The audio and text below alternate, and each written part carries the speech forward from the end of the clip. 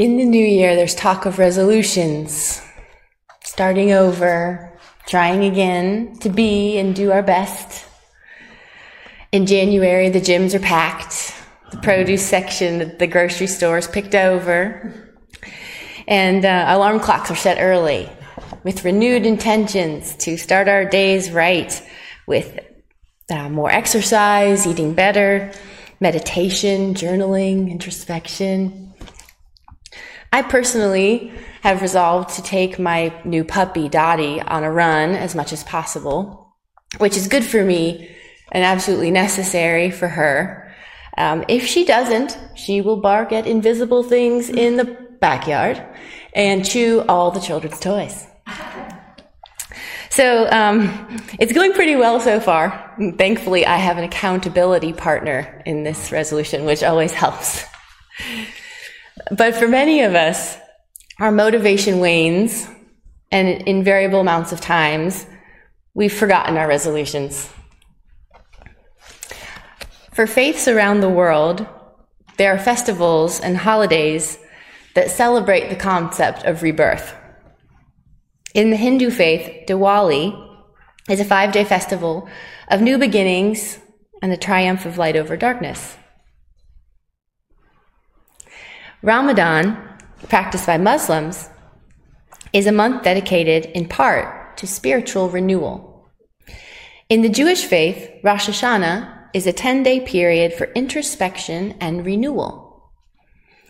Not unlike secular New Year resolutions, these holidays focus on rebirth at one time of the year. In some Christian traditions, there is the concept of being born again. Instead of once a year, that signifies one pivotal moment in life that would hypothetically change everything for the practitioner. In Buddhism, the concept of rebirth usually refers to reincarnation after death, again being relegated to a specific moment once a lifetime. Have you heard people say that we are being reborn in every moment? Intellectually, we understand that new cells are constantly being generated by our bodies, and old cells are constantly dying away. But what does it mean to be continually reborn in a spiritual sense? Our Thursday morning Dharma book club has been reading Thich Nhat Hanh's beautiful book, No Death, No Fear, which has opened up and deepened the concept of rebirth for me personally. So in honor of the new year and Venerable Thich Nhat Hanh, I would like to explore the poetic metaphors and examples that he uses to illustrate how we are constantly reborn. First, he asks us to imagine a candle. You might think that the flame is just going down. You might think that the candle will die. In fact, the flame is going out in many other directions. It is giving out light all around itself, to the north, south, east, and west. You are like a candle. Imagine you are sending light out around you.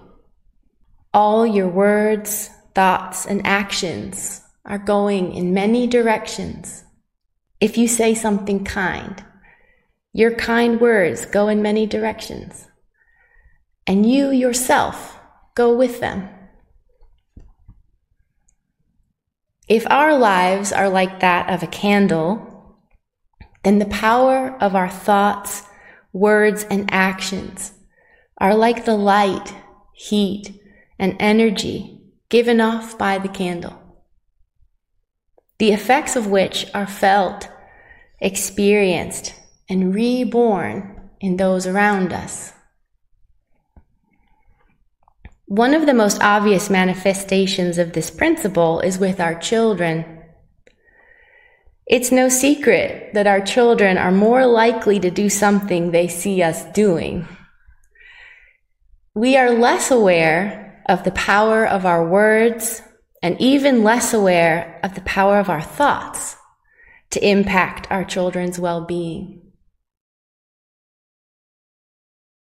Thich Nhat Hanh says, "We are our children, and they are us." If you have one or more children, you have already been reborn in them. Of course, we honor the fantastic uniqueness of our children, but to illustrate the deeper meaning of Thich Nhat Hanh's claim that our children are us, how many times have you said or done something and thought to yourself, wow, that is exactly what my mother or father would have said or done? I think of a gesture my grandmother used to make when she wanted to disregard something or communicate that it was not important. I imagine my grandfather making a comment and her around the corner out of sight. At some point, my mother began using this gesture more than she ever did before. And now I catch myself doing it. My grandmother was reborn in my mother. My mother has been reborn in me. It's certainly worth considering how we want to be reborn in those around us. We don't have to wait until New Year's, a special holiday, or death to try again, to recommit, to be reborn. In our Dharma book club, we liken the concept of continual rebirth to redemption. Even if we have done things we regret, things we feel guilty for, instead of wallowing in our guilt, we instead focus on the possibility of rebirth in the next moment. We can change the balance from the overpowering heaviness of wrongdoing to the increasing lightness of right choice and action. No Death, No Fear recounts a moving story about a man who fought in the Vietnam War. Through the horrors of war, he inadvertently killed 5 children by putting explosives in sandwiches. He was haunted by his guilt, and he could not even stand to be near children long after it happened. The man was blessed by his impulse to attend a retreat for veterans with Thich Nhat Hanh, where he was instructed to focus now on saving children's lives. While it was true he had killed 5 children, it was also true that he had saved over 20 others. If it is true that we are continually being reborn in the world around us, are we not also continually dying? Mustn't parts of us die to make space for new ones to be reborn? Master Sotaesan said, "A human being's birth and death is like opening and closing your eyes, inhaling and exhaling, or falling asleep and waking up. These seemingly trivial physiological births and deaths, like the birth and death of a breath, or falling asleep and waking, are opportunities for us to remember that we are always dying and being reborn. By touching that which is everlasting, our original true nature, we will become more skillful at letting go of that which must die and taking responsibility for what is reborn. Through our committed meditation practice, we dissolve into empty space where true nature abides.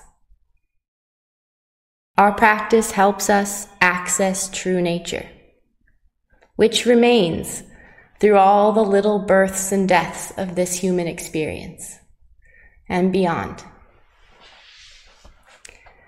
This year, I want to reside in the ever-changing, ever-flowing, ever-abiding nature of continual death and rebirth. To feel it all. The excitement of new possibilities and the pain of letting go. As we open and close our eyes, inhale and exhale, sleep and wake, may we be reborn in each other, our communities, and our world from our original true nature.